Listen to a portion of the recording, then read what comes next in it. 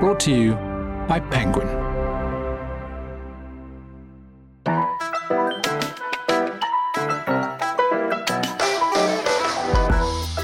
Hello, ho, ho. There you go, a festive greeting.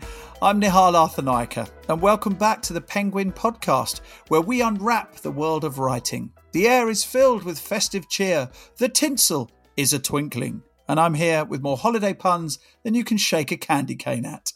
As the temperature drops and the days grow shorter, it can only mean one thing.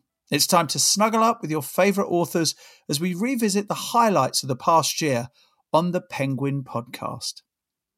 It's been a challenge, as you can imagine, to narrow down the selection for this compilation because, let's face it, every episode is a gem.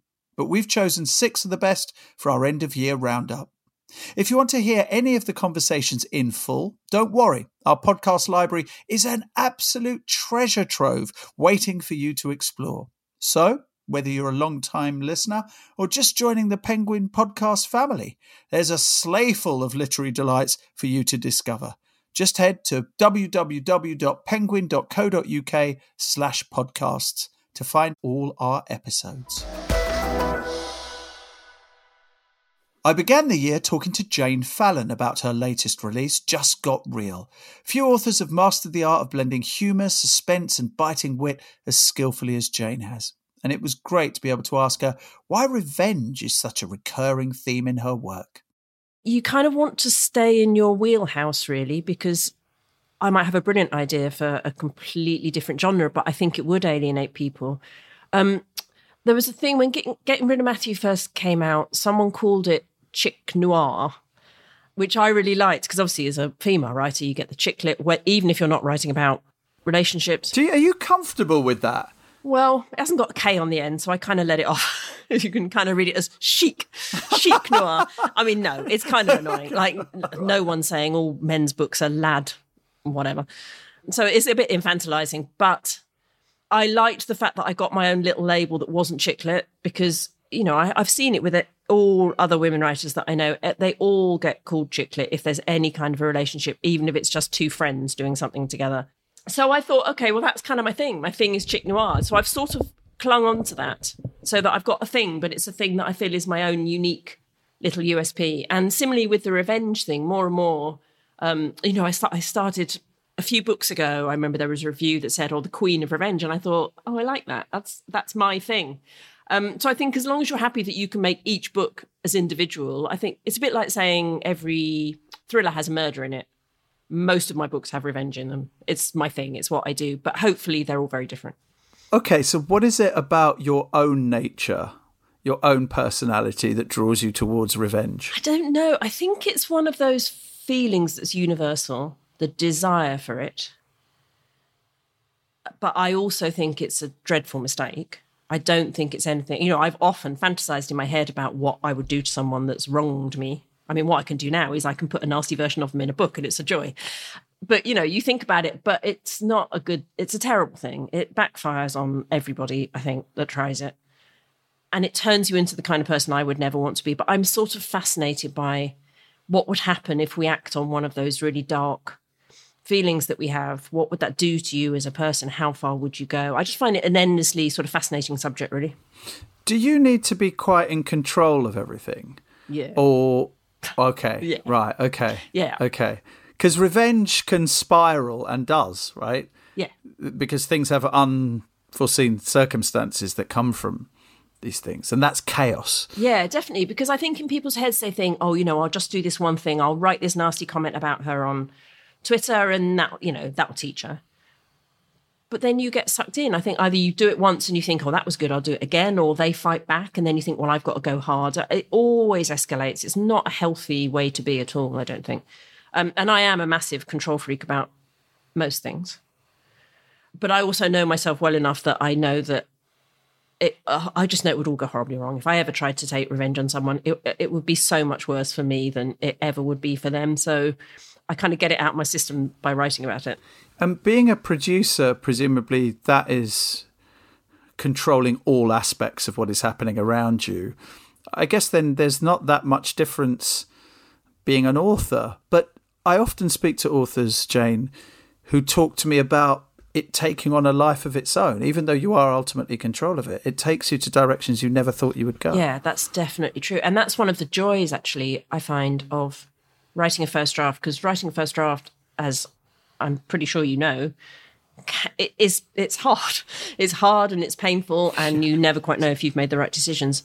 But actually what's lovely about it is the characters do sort of start to come alive in your head, and they do start to drive how the story's going to go. And you have to be happy to move away from your original plan. I think you have to go with where the story is kind of taking you, where it logically will go next. And that's what, for me, is one of the most exciting things, is finding out the ways the story can completely change track from what you were imagining because of what you've already written. Does it get more difficult? Yes and no. It's, to a large extent, it gets easier in that I know that I can do it now. I know I can pull it off. I know, I always say this, but it's so true. I know that at a certain point in the book, approximately 40,000 to 60,000 words, I'll have a nervous breakdown and throw things around and cry a lot and say this is rubbish, and I want to put it all in the bin. But now I know that's going to happen. And every time, all my friends say to me, you know, you do this every time. And I'm like, but this time it's real. But in my head now, I know it's not. I know I can get through it. I know it's not the end of the world. If I can't get through it and I have to throw all that away and start something else, I know I can practically do it. It gets harder, I think, in the expectations become bigger. You know, you don't want to keep repeating yourself. I'm writing quite quickly now. I'm writing, and at the beginning I was very kind of, oh yeah, I'll knock out another one in a year and a half. But the last sort of 8 books, I've been writing a book a year. And although that really suits me, it also puts a lot of pressure on you to come up with an original idea. So that side of it gets a bit harder. But generally, I would say it does kind of get easier, because it's the devil you know. Recently, I heard someone talking about the fashion designer Virgil Abloh, and described that he had a zero attachment to ideas. Therefore, once it wasn't working, he could just drop it without feeling any remorse or anything. Just, what's your attachment like to ideas? I'd love to have that one. That sounds great and really healthy, actually. I don't get really attached, but I do get a bit attached. And you mostly get attached, I think, because you're thinking, my brain has put all this work in already. Right. Can I really throw that away? But actually, I learned on my second book, Got You Back, I wrote 30,000 words, which is like a third nearly of the book. And then I realised it really wasn't working. And I panicked. And I thought, it's not going to work. I've got to start a new book. So I junked what I'd written. It's the only time I've ever done it. But then when I came to write my next book, I got that out of the bin. And I had time I was relaxed enough to rethink it, reformat the idea. And that became my third book. So at that point, I realised that actually nothing's ever wasted. If an idea is not working and you junk it, you can revisit it later on and come at it from a different angle. And so I've got much better at being not too attached. Just goes to show, no effort is truly wasted. Julian Barnes is an author whose work resonates for its thoughtful exploration of the human experience. He joined me in February to talk about his latest novel, Elizabeth Finch, and to tell us how he was inspired by his friend and mentor, Anita Brookner. And in a funny way, building up Elizabeth Finch, I started with Anita Brookner's shoes and a certain sort of moral component to her. And then I put Elizabeth Finch in, and she walked away in Anita Brookner's shoes and going in the direction that she wanted to go in. You used an interesting word in front of friend there, which was controlled. What does that mean in the context of your friendship with Anita Brookner? Oh, I can tell you very straightforwardly. I was her junior, and it's interesting we became friends because we met the year she won the Booker Prize and I didn't. And I could have been resentful, but I tell you why I wasn't, because about a week before the Booker Prize, and I didn't know her, I think I'd met her socially once, she dropped me a card and it said, "I think you will win the Booker Prize, and you should." And I thought, what an astonishing thing to write, a week before the great ceremony in the Guildhall. I thought, this is a most unusual woman. I can't think of any man who would write that, and I can think of few women who would. Anyway, she did, and so when she won it, I sort of didn't really resent it, and we met, and then we would have lunch every so often. At first it was about twice a year. Sometimes it was 3 times. She would always decide where we were having lunch. This is what I mean by controlling. She would always pay the bill. She would always be there before I arrived. she would usually be smoking a cigarette, and she would, at the beginning, she would have a glass of wine or a glass of champagne or something like that. And she liked going to stylish places. And then it was perfectly clear after approximately 70 minutes that was it. We had an espresso, and she called for the bill, and we kissed one another goodbye. And in that 70 minutes, we had spent what with other friends, other sort of more loosely textured friends, was like 3 hours of company. So, I adored her, and she was obviously very fond of me. But I had no other. I think she came to dinner in my house once and lunch once, but on the whole, it was always out in a restaurant. And she was very witty. You see, this is the other side of Elizabeth Finch.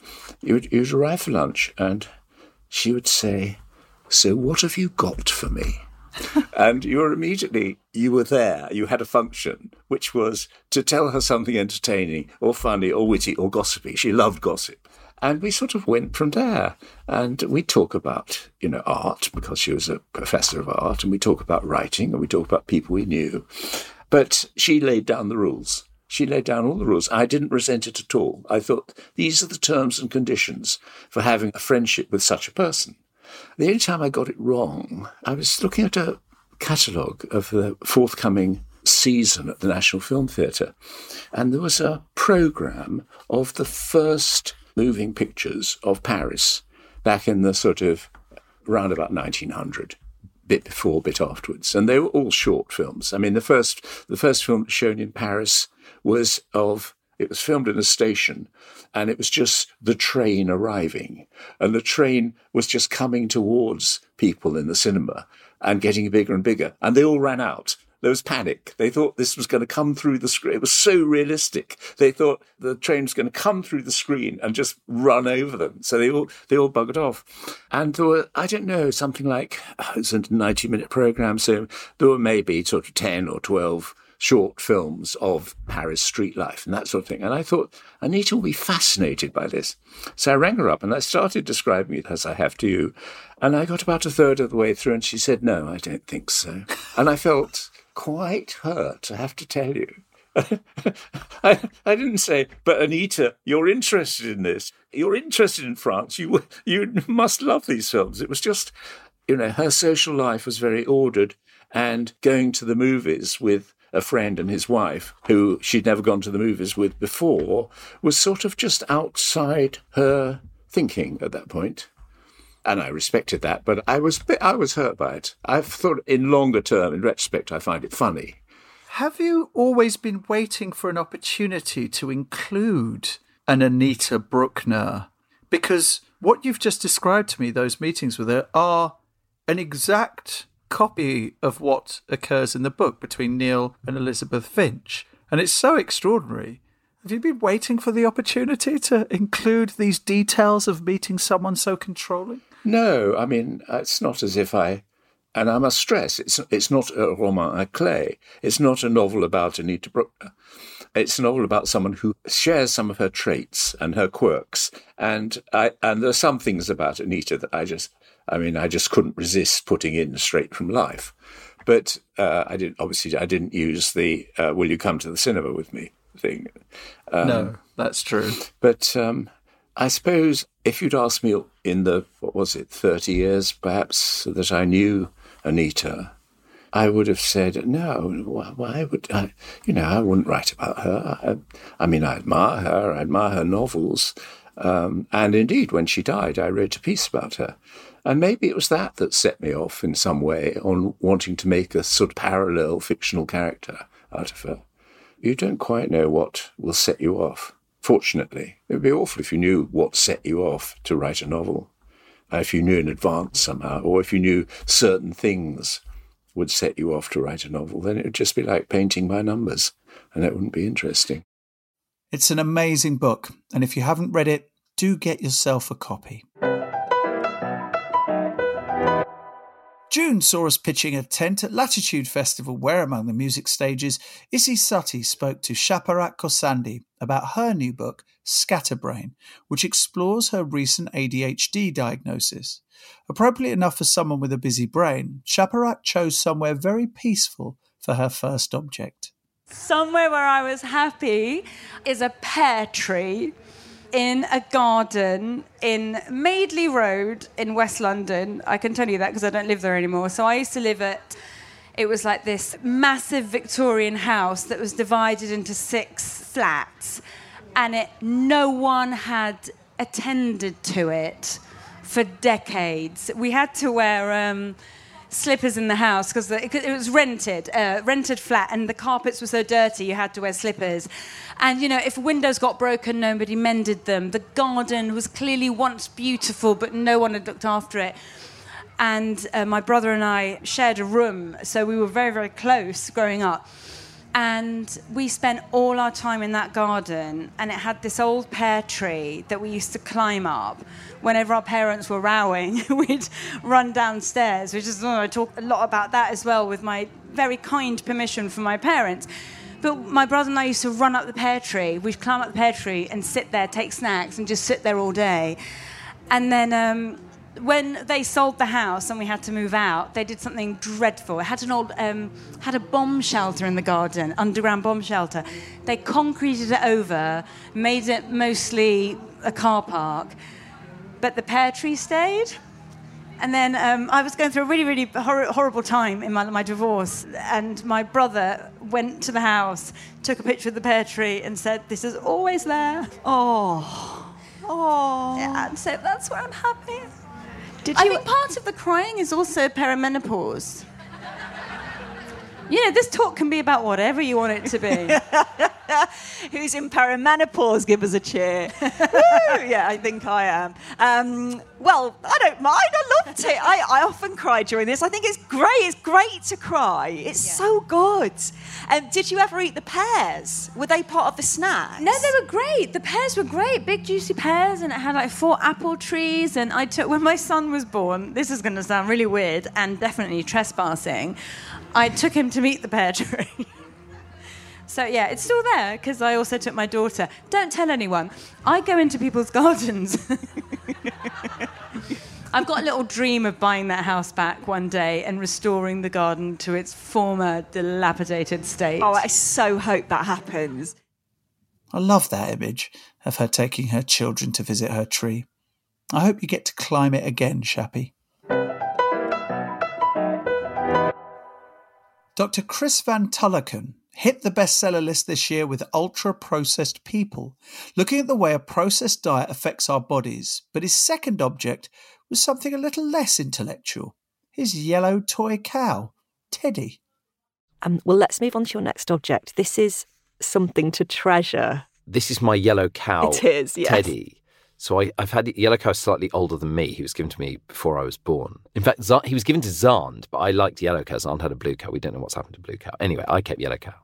I put yellow cow in because I still sleep with him every night. I feel like I'm a reluctant science communicator. There are a lot of people on the BBC who talk about science, who are evangelists, who believe that science is an amazing way of understanding everything about the world. And as someone who has a PhD in molecular biology and uses science, I find science a really limited way of understanding the world. And something about yellow cow represents this because I have some belief about yellow cow as being more than an inanimate object, that he has some property that I can't quite name that's quite important to me. And I would be almost as upset today if I lost him as if I've had a child lose a teddy bear, and it's grief, it's real grief. So he speaks to something, I guess, in my psyche where I feel that I always want to caveat all scientific discussions by saying this is just a very limited tool for predicting a few very small things about the future. It doesn't help us understand anything about the world. And if we're going to understand food, the science won't help us with the inequality, the social context, and the immorality of the way our food system works. I think the other thing that brings to your work is a sense of fun. And the book is also very funny, that wouldn't be there if you didn't have this openness to... There's a kind of softness around the edges of what you do that makes what you say far more compelling than if it was just dry information. Perhaps a sense of fun about life. Or a sense of uncertainty. Yeah. I'm quite... The edges maybe just slightly softened. Yeah. And it's a problem when you're communicating about this stuff, because I think what a lot of people want is just people say, like, tell me what to do. What should I do with my diet? Tell me, Chris. And I'm like, I've no idea what you should do. Here is some information, and I can't tell you how to behave, because you will fail and it will be my fault, or you'll succeed and it will be my success. I feel very unsure about exactly what to tell anyone to do. There aren't clear answers, and maybe Yellow Cow helps with all that. A lovely insight into Chris's brain there. If you haven't read Ultra Processed People, I heartily recommend it. It's one of the most talked about books of the year, and for very good reasons. Jyoti Patel had a great year too. Her debut novel, The Things We Lost, was the Observer's best debut novel of 2023. It is a truly beautiful book. But Jyoti was inspired by something rather more prosaic for one of her objects. So I chose The Great Gig in the Sky by Pink Floyd because it was a song that I grew up hearing so much. My dad would blast it through the house, whether we were in Bangalore or London or wherever we were. I just remember this song being like the thread of like my childhood. But it wasn't until I was a teenager that I really listened to it.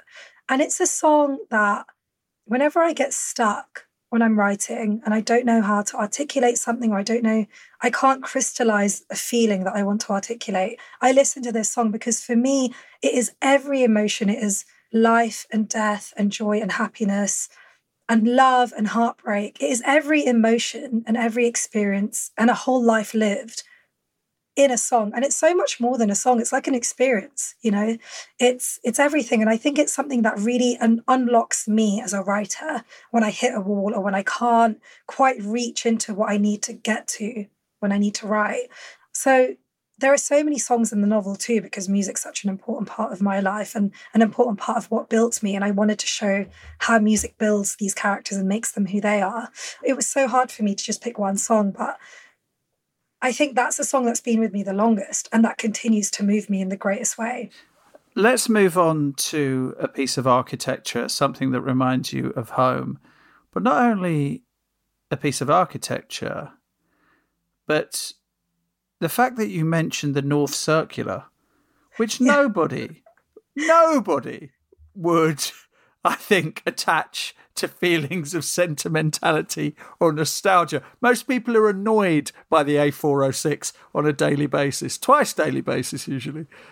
Absolutely. And it actually features in the novel too. I mentioned Nick learning how to drive on the A406 because it's got that special place in my heart that it's even been immortalised in my novel. But I chose the Wembley Stadium arc as this thing that just reminds me so much of home. And because I think for so long I lived, outside of London, and I would drive home every weekend. And whether I've been abroad and I'm coming back in a cab, or whether I'm literally driving back to London from living outside of it for so many years, the moment where I would feel this rush of God, I'm home, was when I would see the Wembley arc, the arc of the stadium, as I was, turning that corner in the A406.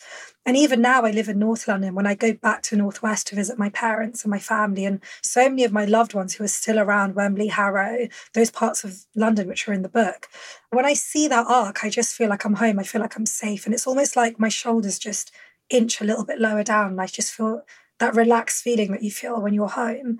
And it's so strange because I know that that arc has got so much meaning for football fans and for so many different kinds of people. But for me, it just means a cup of chai. It means a cup of peppermint tea with my mum. It means like seeing all my loved ones.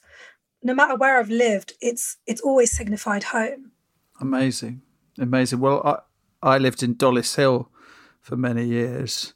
That part of northwest London, Willesden Green and Dollis Hill, exactly. And we used to go to Harrow quite a lot for some very good, as you will well know, Sri Lankan vegetarian restaurants in Harrow. It's a great part of London, an amazingly buzzy part of London as well. It must have been quite interesting when you were in Norfolk. I mean, the juxtaposition between those two places. Yeah, it was a huge... the only reason I went there really was for university. So I studied English with creative writing for my undergrad because the UEA there is so well known for creative writing. And then really I stayed and went back and did my master's on like the big creative writing course there. And basically even before I finished that master's, I was back in London. I was like, I'm going to do my undergrad, work for a couple of years. And as soon as I finished the master's, I was like, I'm done with this place. I'm going back home. But even when I lived there, I would come home every weekend and that's why I mentioned the A406, just because it is such a juxtaposition. And it's interesting because Norfolk has had so much time in literature. It's mentioned in so many novels, whether it's books set there or whether it's people going on long weekends there. But Wembley and Harrow and those parts of London they're either romanticised because of the school in Harrow, but real Harrow, Wembley, driving on the A406, Fright Way, like all those roads that I know so well, I've never seen in books. And that's why I wanted to bring them into this novel too, because there's so many British Gujaratis and South Asians who live there. And I feel like it's just been a big part of becoming who I am, is Northwest London, my part of Northwest London. Don't think I'll ever quite look at the North Circular the same again. Spent many hours on that road. Anyway, David Mitchell scored a festive hit towards the end of the year with Unruly, a book that takes a comic look at the kings and queens of England. It's full of things you didn't know about the founding fathers and mothers of Britain, and David chose one of the most iconic weapons in English law as his first object. Yes, the arrow that may have been the way Harold Godwinson, King Harold of Hastings, died. That's my slightly virtual object, an 11th century arrow. The loss of that battle could really have gone either way. There was nothing inevitable about that.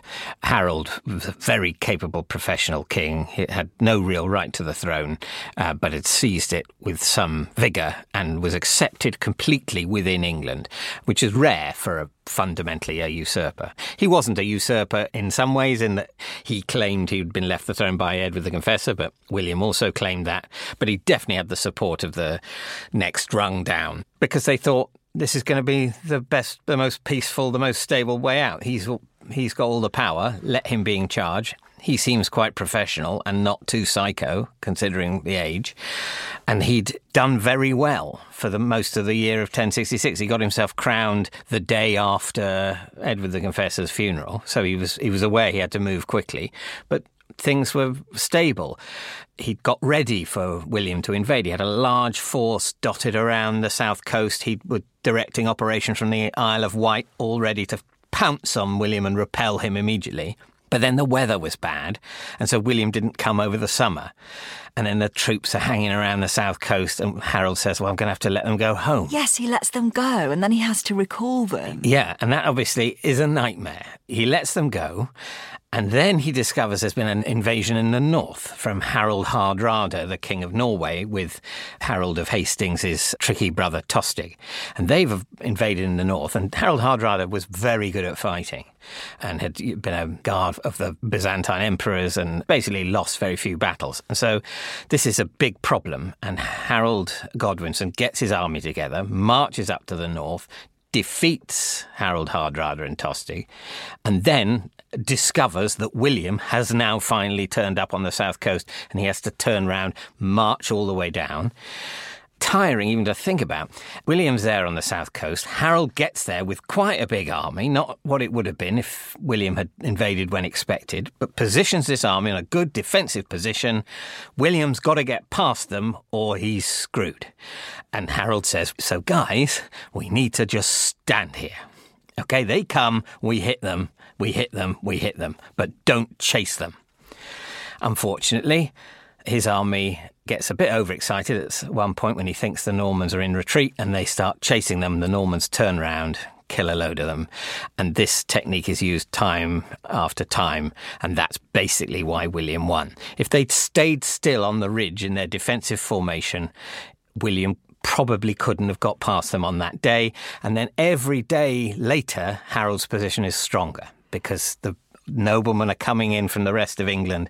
So it could so easily have gone another way, and I feel sorry for him. Yeah, because actually it's not his fault. His men disobeyed him. His men disobeyed. Obviously, that's partly, it's a managerial issue. Yes. If people aren't motivated to do what they're told, who knows? But yes, it's basically really annoying. It's one of those you had one job scenarios. Your one job is do not run down the hill. And then they ran down the hill. And I think you say they sort of almost like they're playing a game where the Normans are kind of going, catch me if you can, kind of retreating retreating further back and then almost goading them to... Yeah, that's what the thing happened. The first time, there was, genuinely a sort of mini rout in the Norman army because they thought William might have been killed. But then William hadn't been killed, and so they turn round and start slashing at the people who'd followed them. And they realised this is very effective, and they managed to repeat this feint several times. And they're just grinding the Anglo-Saxon numbers down. And then at some point, Harold gets killed, maybe by an arrow in the eye. People like those stories, don't they? People really like to have a picture in their heads of this grim death, an arrow in the eye. I don't know why that feels more compelling than just he died and we don't know how. Yes. Well, I suppose it's memorable. Yeah. At school, it's memorable. And that little moment of gore and sort of thinking, I wouldn't like to be hit by an arrow, but where would you particularly not like to be hit by an arrow? Oh, the eye. Yes, it's like the worst. What would you do if you had an arrow in your eye? Would you leave it there? Would you snap it off? Would you try and pull it out? Would it get to your brain? Would you? And I think school children like reflecting on that, and then suddenly that bit of history will be with them forever until someone annoyingly says, well, we don't know that he was killed with an arrow in the eye. And I always find that a slight shame. Yes, I was thinking about GCSE history, which for me mainly focused on the Industrial Revolution partly because of being in Derbyshire, and medicine as well, and the American West later. But anyway, I was thinking about how the things I remember are gross things, like bloodletting and the four humours and phlegm and trephinning, where you drill a hole in the back of the head to supposedly let evil spirits out. And it must be for exactly the same reason. It's like you're going, thank God I'm not having an operation with no anaesthetic. Yes, the medical... I mean, the history of medicine is funny because it's basically, as far as I can tell, doing more harm than good until the middle of the 19th century. And there are a lot of things that are quite advanced before the middle of the... I mean, you've got the Industrial Revolution and steam engines, for example, but still, basically what the doctors are peddling is some nonsense that their predecessors made up. And this whole issue of bleeding, that they're all convinced that bleeding is that's the first thing you want to do, not take a couple of paracetamol, but bleed someone. And because they've been saying that for so long, to admit that does more harm than good becomes too terrible to do. And so the bleeding happens for longer than it needed to do, because people can't say, well, you're saying we've been doing harm for centuries and my father was doing harm. So no, let's just tell ourselves that the bleeding is probably still a good start. But no, there's never any reason to bleed people. Bleeding is bad. Yes, you're getting rid of a thing that you really need. Yes, exactly. It's one of the things that kills people. Were you like that too? Were you because your love of history started young? Do you remember being fascinated by those gory bits? I know you love dates. I mean, I like the gore, but I do like the date. What I like is putting things in order. And what I always wanted to know is what happened before and what happened next. And I've never been so interested in getting deeper in, but I wanted to go broader. And that's a lot of the frustration of history at school and at GCSE is that there seems to be an urge to specialise. And specialising pre-GCSEs is quite early, and I think what it's fun then is to know the broader sweep, the story. Obviously, you have to say, well, it isn't a story. There's no received version. This is all just something that's been pieced together from sources and has been interpreted. And that's an important thing to know in the internet age more than any other. But also, the basics is pretty much agreed on. So why not learn the sequence of rulers and have that broad sense of there was the Norman conquest, and then there was a bit of trying to be in charge of France, and then there was the Wars of the Roses, and then there was the Tudors. You can tell people that without betraying the nature of sources. Yes, and they're things we definitely know. Yes, exactly. These are indisputable. So then within that, you can use your imagination or other knowledge to furnish what you think happened. Yes. And I think that the interpretation of sources, which I definitely had to do at GCSE quite a lot, when I could have been doing more general knowledge of other bits of history. The interpretation of sources is really a professional historian's job. It's not part of general knowledge. And I think quite a lot of people would like to have a bit more general knowledge of the past and the fun bits and the brutal bits. And so that phrases that refer to a bit of the past aren't a mystery to them. Do you still feel the same about, do you still like that rigorous element to it and going broad rather than deep? Or as you've got older, do you like now to kind of learn a bit more about specific periods? Well, I think I like to know basically why things changed. I'm fine with basically why. And I think that if you ask a historian a question, what they often want to say is, no, it's not that. And if you manage to ask them a question and they don't say, no, it's not that, what they usually say is, well, it's a bit more complicated than that. And at that point, I sort of feel, OK, I'm done. Yeah. So I'm there or thereabouts. If you're looking for a last-minute stocking filler, grab it now. It's hilarious and educational. Or as Jesse Armstrong put it, delightfully contrary and hilariously cantankerous. And that's it for this episode and for 2023. The Penguin Podcast will be back in January, and we already have some amazing authors lined up for you. Don't forget to subscribe, and then you'll never miss an episode. Think of it as our festive gift to you. I'm Nihal Arthanaika. I'll see you next time.